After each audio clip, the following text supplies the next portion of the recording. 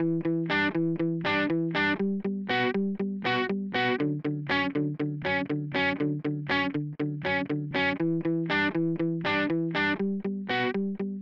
to Unfiltered, our newest program in our weekly Fixing Healthcare podcast series. Joining us each month is Dr. Zubin Damania, known to many as ZDogg MD. For 25 minutes, he and Robbie will engage in unscripted and hard-hitting conversation about art, politics, entertainment, and much more. As nationally recognized physicians and healthcare policy experts, they'll apply the lessons they extract to medical practice. Then I'll pose a question for the two of them as a patient based on what I've heard. Robbie, why don't you kick it off? Zubin, I've heard great feedback from our listeners about the first show and our willingness to tackle controversial issues. You're my social media maven, and I have to ask you about the event that garnered twice as many social interactions than Ukraine and 4 times as many as the President of the United States. And of course, that was the confrontation between Will Smith and Chris Rock at the Oscars. But rather than talking about the slap, Zubin, I'd like to ask you a different question. Why do comedians think it's okay to make jokes about people's medical issues? Well, so boy, there's so much here. I mean, the truth is, like, comedians, like anybody, their job is to make people laugh or to point out absurdities and that kind of thing. Now, whatever Chris Rock knew or didn't know about Jada Pinkett Smith's alopecia, I actually am with Bill Maher on this, where, you know, again, there is a free speech protection here where Chris Rock can make jokes all he wants and Will Smith can protest verbally, legally, however he wants to do it. That's fine. What's inexcusable is hitting anybody and hitting a comedian for making a joke. Now, whether or not he knew, you know, because Jada Pinkett Smith has been public about her alopecia, which is, you know, there's a lot of nuance here. It's more common in African-American women. She's a public figure, so it is, you know, traumatic for her. But, you know, as Bill Maher said, if the worst thing you have to deal with is alopecia, I don't think someone should slap somebody for making a joke about it. So, you know, I tend to fall on the free speech side on this one myself, just being somebody who dabbles in comedy. Yeah, I agree with you completely. First of all, we both agree that the violence is inexcusable. So we're not even, that's why I didn't want to talk about that. And I also agree with you on this free speech. He has the right, the legal right, the constitutional right to do so. I guess the question I'm really asking, is it worth the pain that's inflicted? This is a great question. I mean, look, in comedy, you're not supposed to punch down. Anytime you make fun of someone with a chronic disease, you're punching down, kind of by definition. Like Putin could suffer from end-stage renal disease. And if you make a joke about him being on dialysis, you're still punching down because, you know, he didn't choose to have that disease, and it doesn't do well for other people with the disease, and it's stigmatizing. So as a general rule, right, you don't punch down in comedy. Probably because I fixed so many kids with cleft lips in the past, and I've heard all the jokes and I've seen the pain that they experience. I am overly sensitive about this issue, but I guess as a physician, I would hope that we would keep people's diseases out of comedy. It may be funny, don't get me wrong, but I think the pain inflicted on the individual. Now, if it's the president of the United States or it's Putin or someone else, these are very public figures who are at the center of the discussion. If it was about Will Smith, you could say, okay, well, he's about to win an Oscar, but his guest, who happens to be a public figure, but still to make that be the brunt of the comedy. Again, I'm probably oversensitive, but I'm reacting as a doctor to this. And that's why I wanted to ask you, because you're a social media leader. And as you say, you're quite a funny comedian. Well, I mean, that's a great perspective, Robbie, that you're bringing, because you're actually seeing the suffering that these diseases can cause. And so you compound the suffering if you're making jokes about it as a public comedian and so on. This situation is a little murky. It's just hard to know what Chris Rock knew about, you know, maybe in his mind, she had just chosen to shave her head as a style point, in which case, as a public figure, you're fair game, right?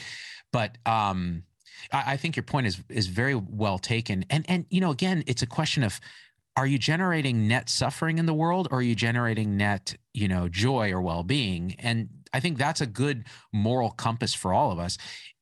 That's why comedy, in general, I've seen comedy where I'm just like, yeah, that was just, not only was it not funny, but it was kind of hurtful. So it's kind of like, well, there's no net benefit. Like, I'll defend your right to make the joke, but it's just not good comedy, right? So I think you bring a very valid point here.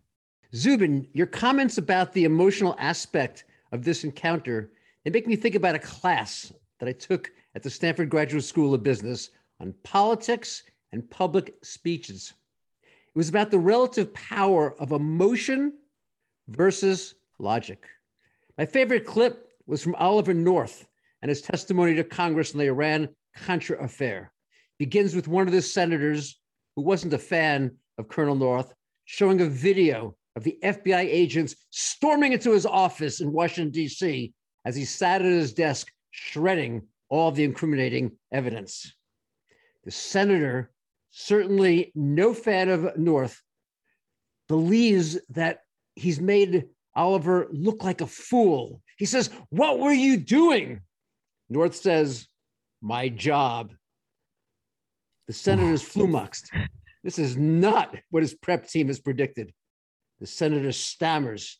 He asks the colonel, "Why do you think this is your job?" And in this totally unemotional, calm face, he says, "If it wasn't my job to shred documents, then why would the government have given me a shredder? And why would Congress have paid for it?" This complete lack of emotion is powerful. And in contrast, in the same class, the professor showed the 1988 debate between the Democratic candidate Mike Dukakis and the Republican candidate George Bush. The CNN correspondent Bernard Shaw asked Dukakis whether he would support the death penalty if his wife were raped and murdered. His response, purely cerebral: "No, sir, I don't see any evidence it's a detriment to deal with violent crime." The pundits think he may have lost the election because of that one completely unemotional response. So now let me ask you, doctors are taught not to show emotion.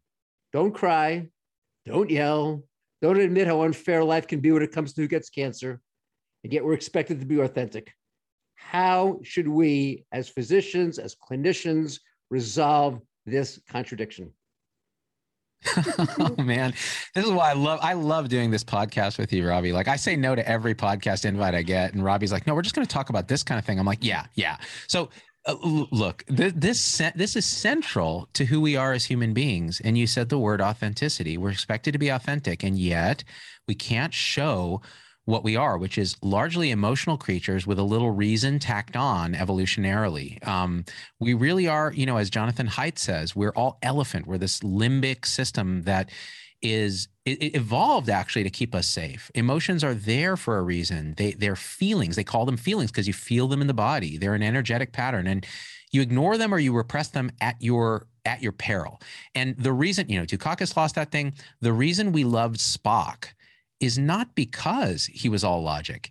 It's because you could feel clearly, Spock was half human, the underlying emotion was there, and watching him try to repress it, watching him try to be a good Vulcan and fail very often was what made him human. And that's why, Kirk at the end of Star Trek II says, of all the beings I've encountered in my travel, he was the most, or all the souls, his was the most human.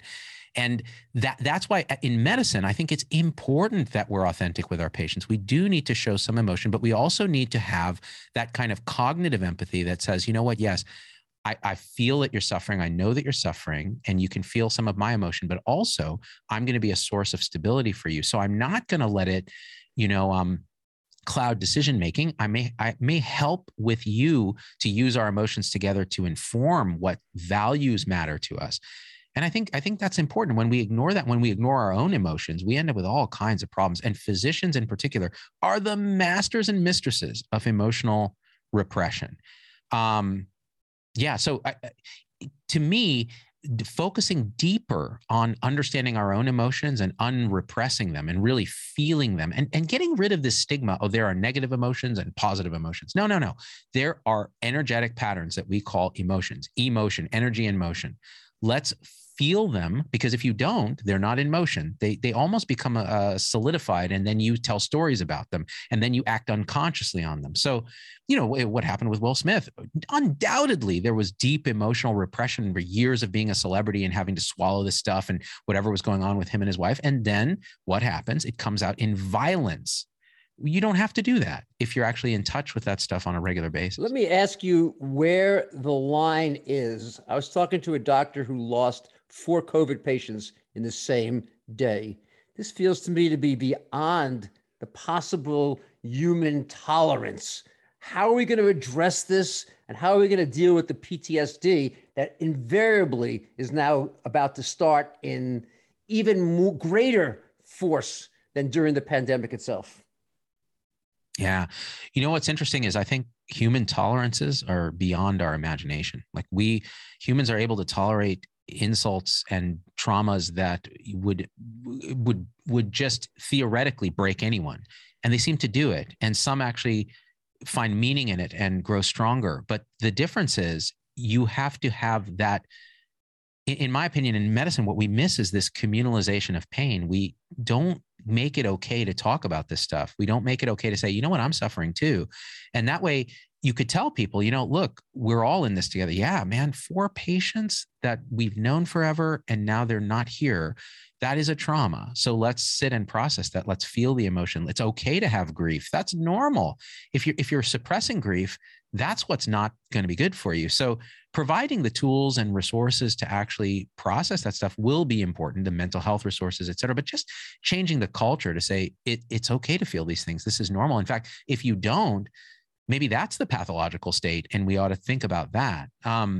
So again, I don't have a magic answer, but I'd say that diving into the pure emotion of loss and grief, one of the things that happens when you go down any sort of, self-realization or meditative path is strong emotions start to arise that were repressed by the mind for years and years and years. And they start to unrepress because the mind relaxes and the thought-based structures relax. And one of the things that can happen is you can feel unmitigated sorrow out of the blue, be driving and just burst into tears. And we have no societal container for that. So in medicine, it's even worse. So we have to start building those containers and those structures to process. Well, I want to dive a tiny bit deeper and ask you how, because I've seen the response that people have had to individuals who say, I need therapy, or I'm not able to work to my best today because of the emotional experience I had. I mean, I've seen a physician get a diagnosis of cancer in the morning and come back and take care of her patients in the afternoon. I mean, I just keep feeling as though this problem is going to be so hard to burst through. How can we start? Oh my gosh, man. I mean, that stuff is heartbreaking. And you've seen it so much as leader of the group. I've seen it when I was on the front lines with my own team, and, people that I used to work with still email me and they go, I'm at my wit's end. I don't know what to do. Do you have any advice? And I think, I'm going to give you an answer that is going to be unsettling for some people and they're not going to like it. But the truth is, I'm just going to tell you what I know. Recently, I did like a 6-day semi-silent meditation retreat led by another physician. And they were all healthcare professionals, about 6 or 7 or 8 doctors, many nurses, physical therapists.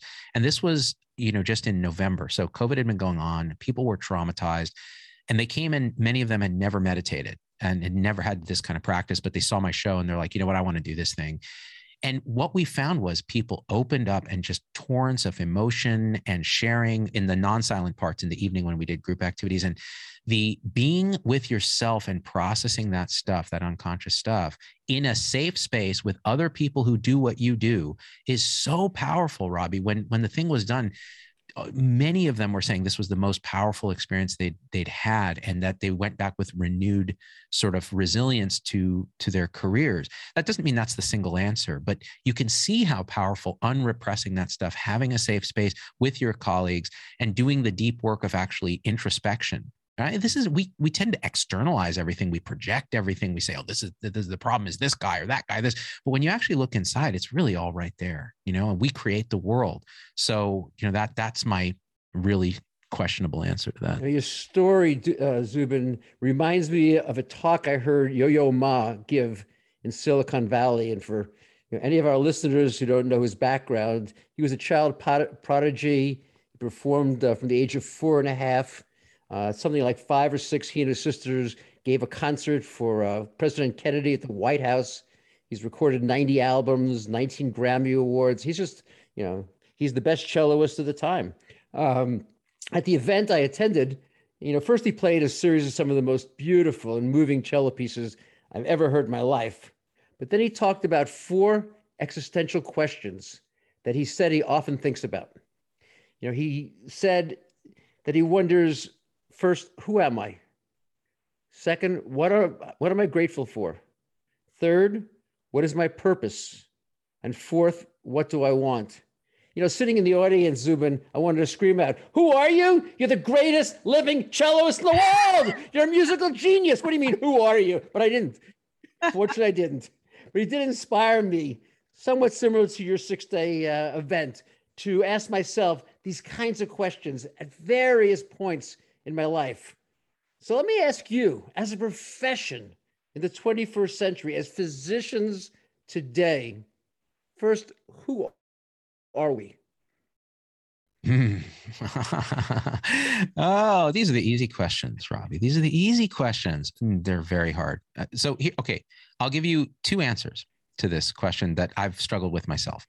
There's a deep who am I question, which is one of the spiritual questions that we ask, who am I? And when you actually investigate and look for yourself in the present moment, keep looking, because you will not find a solid self there. And as you keep looking, you may find something really interesting, the real self. And so that's answer 1 that is a little woo-woo for this talk.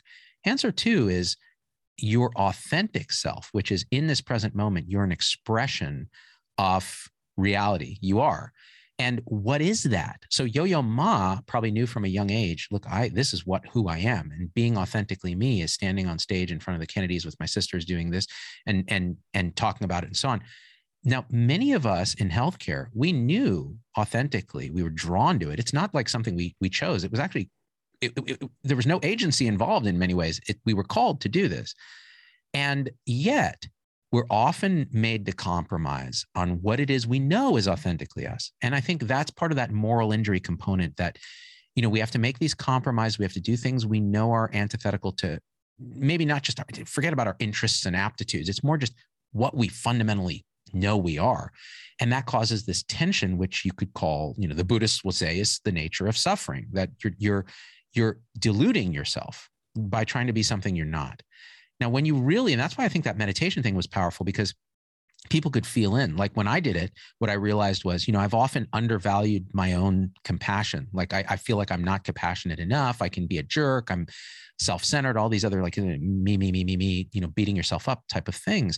But during meditation, I realized, wow, there's an infinite well of compassion there. And I do express it. And sometimes you have to forgive yourself. And when you do that, you can then be authentic. You can say, sometimes there's tough love, like being a little bit hard with people is an act of compassion. And again, that's connecting with your authenticity. So how do we train or create it? It's hard to train, right? You create a space for people to be them. And that means, again, giving them tools, resources, and autonomy to be who they are, which some of it's systems change, but some of it is working on ourselves. Are we healers, experts, teachers, businessmen and businesswomen? As a profession, who are we? Yeah, yes, all of those things. we could be any and all or none. I mean, we may be something totally different within there, and each person is different. Each person may have aspects of it. As a profession, I think it's tough to paint us with a single brush. The people that we admire the most may have 1 or 2 or 3 of those aspects that are so powerful, and we just really are drawn to it. And that's why mentorship is so important, right? Because the mentors can show us who we, not only who we are, because that's our aptitude or our draw, but who we can be, right? So more mentorship, more openness about that stuff, and then we find out who we are. So then as doctors, what should we be grateful for? Gratitude is a central practice. It actually is an anchor through all kinds of suffering. Anytime, I was just talking to my mother, and she's now entering her 80s, and my dad is in his 80s, and they have their problems. They have health problems. They have problems with their house, that, the kind of things that happen with your elderly parents. And we were talking about it, and she said, a year ago, I would have really been upset by all these things. And, I would have stressed and we would have been anxious and, so on. But all I have to do is watch the news for 5 minutes to see people in Ukraine suffering who didn't ask for it. And I'm filled with the gratitude that I live here where I have these first world problems and everything is great. It's wonderful. It's beautiful. So that gratitude practice is so powerful. In healthcare, the gratitude that you can be with people when they're at their most vulnerable and they open up in a way they don't do for anybody else. And, they let you be with them in that sacred space. That is deep gratitude. The fact that, you are, regardless of your loans and all of that, you're actually doing okay overall in the grand scheme of things. And you get to do a trade that there's almost no other profession on the planet where you get this kind of connection with humans and get to help people this way, no matter what aspect of medicine you're doing. So there's an immense well of gratitude there that's available if you choose to be aware, make yourself aware of it. If we're going to deal with burnout, should we be expressing a lot more gratitude about the positive things that we have than I believe we are today? Or is that just too Pollyannish? Ooh, burnout is again, it's that end stage of the chronic injury. So it has multiple facets. So yeah, gratitude is a powerful prophylactic against, it's like taking lisinopril when you have chronic hypertension. It's going to protect your kidneys a little, protect your blood pressure in your heart a little bit, but it's not the only answer. It's a piece of it. You also have to stop eating the salt or stop stressing yourself out. So environment matters, your own personal framing matters, and gratitude is a powerful piece of that. Some kind of spiritual practice, whether it's prayer or meditation or looking at the night sky and with awe, whatever it is, that's a piece of it. But then it's also asking yourself, am I authentically me in this thing? And sometimes, Robbie, I hate to say this, but you got to stand up and say, this isn't me. I got to go do something else in medicine or out of medicine. And for some people, that is the answer. And they know it. I had an OB reach out the other day on Instagram. I was taking a Ask Me Anything thing. And she just said, look, I'm an older, morally injured obstetrician. Should I retire? And I said, the answer if you actually feel into it. You know what the answer is. So why are you asking? You're really asking for permission to do what you know is right already, whatever that is. So that leads into the question of what's our purpose? Because I'm thinking about that woman you just described. I'd hate to see her lose the purpose that she entered medicine for at the start of her career. There may be different ways she could express it, but as physicians, as doctors, what's our purpose? Yeah, it's great. It's a great framing of it, because if she really feels into what her purpose is, she will figure out a way to fulfill it authentically. My feeling is I really like what writer Jonathan Haidt, the same Elephant and Writer wrote about purpose. He says, the meaning of life is not, it's not without. So it's not outside us, and it's not even within us. You don't find meaning within. You find meaning between. So humans we're relational creatures. We find meaning between the connections between us and others. And so when we feel into our authentic selves and then we express it in the world in a way that connects with other people, that's all the meaning you need. Even if everything is empty, void, and it means nothing in that sense, it means something in the relational sense right here and now in this second. The universe, man, I showed my daughter a picture of the Andromeda Galaxy taken by Hubble. And as you zoom in 8K on YouTube, you see every single star in that galaxy of 1 billion stars. And as you start to see, each of those stars has planets around it, and some of them probably have life. And you're thinking, God, I feel so small. I could see her face start to just shrink in horror at the existential terror of that. What is my purpose when I'm this small? And then I told her, your purpose is right here. Look what's happening right in this minute. You and I are having this connection. That's the purpose. That's all that matters. It's right here, right now. So it's the same with medicine, really focusing on what is and what our relations are with others. I think that's where a lot of meaning can be found. I believe, and I hope, again, that I'm being realistic, that the purpose of medicine is around health, and that medicine today is focused on disease. And I think that a lot of the burnout type of experience, the lack of fulfillment, the lack of satisfaction we have is that we're focusing on the wrong purpose. Any thoughts? Oh, I mean, I think you're absolutely right. Now, what people would say on the front lines as well, of course, well, Robbie and Zubin can say that because they're not having to chart, 40 patients a day and click all these boxes and get yelled at for, low productivity and so on and so forth. And so sometimes it's tough to see the purpose from the immediate feeling of lack or of overwhelm or of stress. And that's absolutely valid, but there are solutions to these problems if we work together with people who lead rather than just manage, right? So I do think like reconnecting with what the purpose is means that you use technology to actually enable the purpose instead of using technology to enable an outside purpose of whatever it is, billing or nonsense like that. The technology ought to enable the human relationship that allows us to connect and heal with our patients and help each other. So if people have those tools, resources, and autonomy, then the purpose is the guiding beacon. But I think what we've done is we've made the purpose too skewed towards one thing or another, like whether it be profit for an institution or whether it be, quality measures that don't measure quality, whatever it is, get those things right. And then, the purpose shines through. We're in complete agreement. I mean, I think the people who are experiencing these emotions, they're the victims. There's no question about that. The question is how to get from here to where we need to get to. And I think that by being able to understand the purpose and exactly what you said, figure out how do we augment the things that we can do, use the technology to accomplish that, put together the teams to accomplish that, then that is how we can eliminate our own pain, but more importantly, fulfill our purpose. So what do we want? Yeah. And you're the master of this, man. You've been doing this for so many years. I ought to be asking you this, but I'll just say one thing, which is Garry Kasparov, right? With the chess champion who was defeated by Big Blue, the IBM AI. It was written about this quite a bit. He could have gone into a deep depression and felt a lack of purpose and so on when that computer, beat him with mechanical intelligence. But what he said instead was, no, like this is a huge opportunity to use a tool, the AI, with a human, me, and I could beat anybody alive in any computer with that tool. And that's what we need in medicine is those tools, that technology that takes all the mechanical intelligence away, that it does it better than us. Let's just be honest.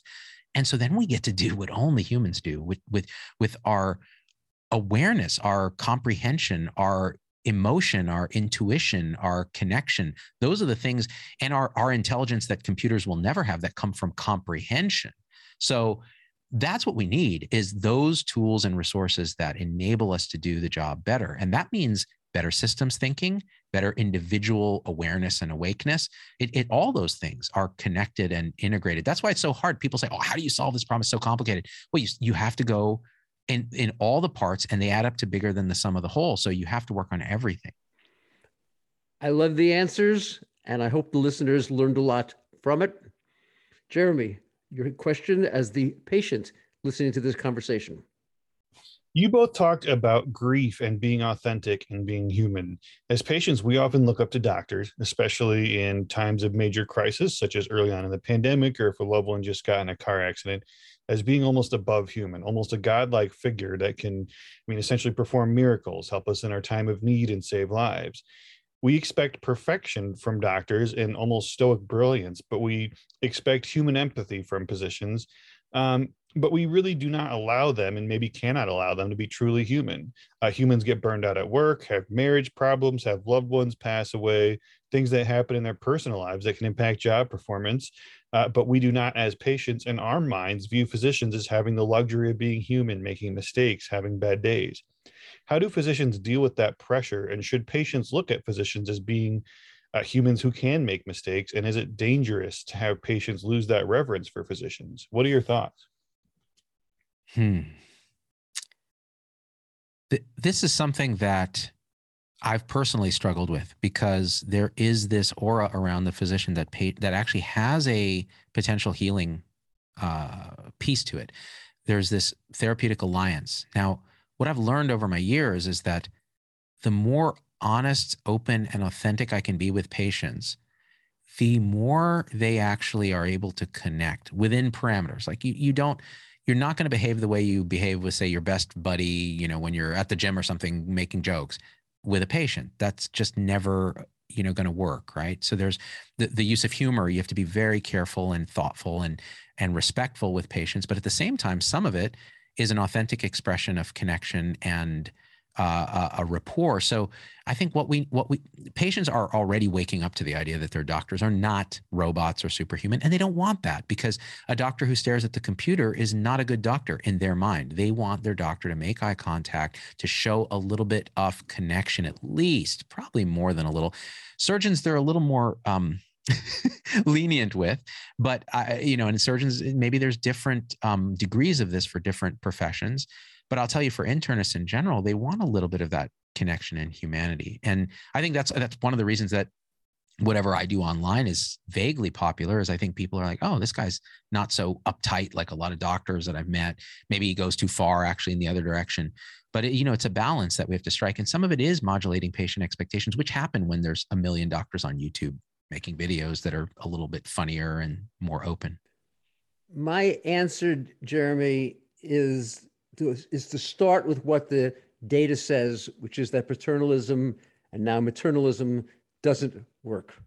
The top-down approach doesn't work. We know that patients don't take the medications as effectively as they should in terms of their best health. We know that they don't often follow up on recommendations that will improve their health. The current system doesn't work, and yet we ignore it. And I think physicians don't recognize the gap between what could be and what is, because they believe that it's time inefficient to establish a real relationship with the patient. But I think that that's what's necessary. If you don't have that relationship, then you don't build the trust. If you don't build the trust, you don't develop a level of commitment. And without the level of commitment, the healthcare system doesn't move forward. And I believe that that's what we're seeing today. And so I think it's essential that physicians be able to be human. Now, the reality is the person who is sick has come to your office and you're the healer role. You can go to someone else's office and they become the healer for you, and you should do that as well. But if there is a complete lack of authenticity, to use Zubin's word, or a complete lack of openness, then I think the patient leaves and feels like maybe they got some information, but they're not sure that they're really going to trust it, believe it, or follow up upon it. I think the teachings of the past around the lack of emotion was really a defense by doctors for their complete inability to treat almost every disease. I mean, if you think about it, doctors could repair lacerations for long centuries. They could put bones back in place. After anesthesia came along, we could do an appendectomy. But the kinds of problems that we're facing today, the kinds of treatments that we have, they are so complex that if we don't invest the time up front to educate patients, to make certain that they understand the disease they have, the treatment that will make it most likely to get better, if we don't have a mutual commitment coming out of that meeting, I think it is going to fail. I think doctors wanted to protect themselves from their inability and their lack of success. They saw their job as telling patients, and I think we need to ask more and engage more. And I know a lot of listeners are going to say, we don't have time. Somehow we find the time when the complications happen to treat the problems that ensue. We need to figure out how we can invest in the front to improve the outcomes of the back end and minimize the need for rework and treatment of medical issues that could otherwise have been avoided. We hope you enjoyed this podcast and will tell your friends and colleagues about it. Please follow Fixing Healthcare on Apple Podcasts, Spotify, your favorite podcast app. If you like the show, please rate it 5 stars and leave a review. If you want more information on healthcare topics, you can go to Robbie's website at robertpearlmd.com and visit our website, fixinghealthcarepodcast.com. Follow us on LinkedIn, Facebook, and Twitter at Fixing HC Podcast. Thank you for listening to Fixing Healthcare's newest series, Unfiltered, with Dr. Robert Pearl, Jeremy Corr, and Dr. Zubin Damania. Thank you very much for listening, and have a great day.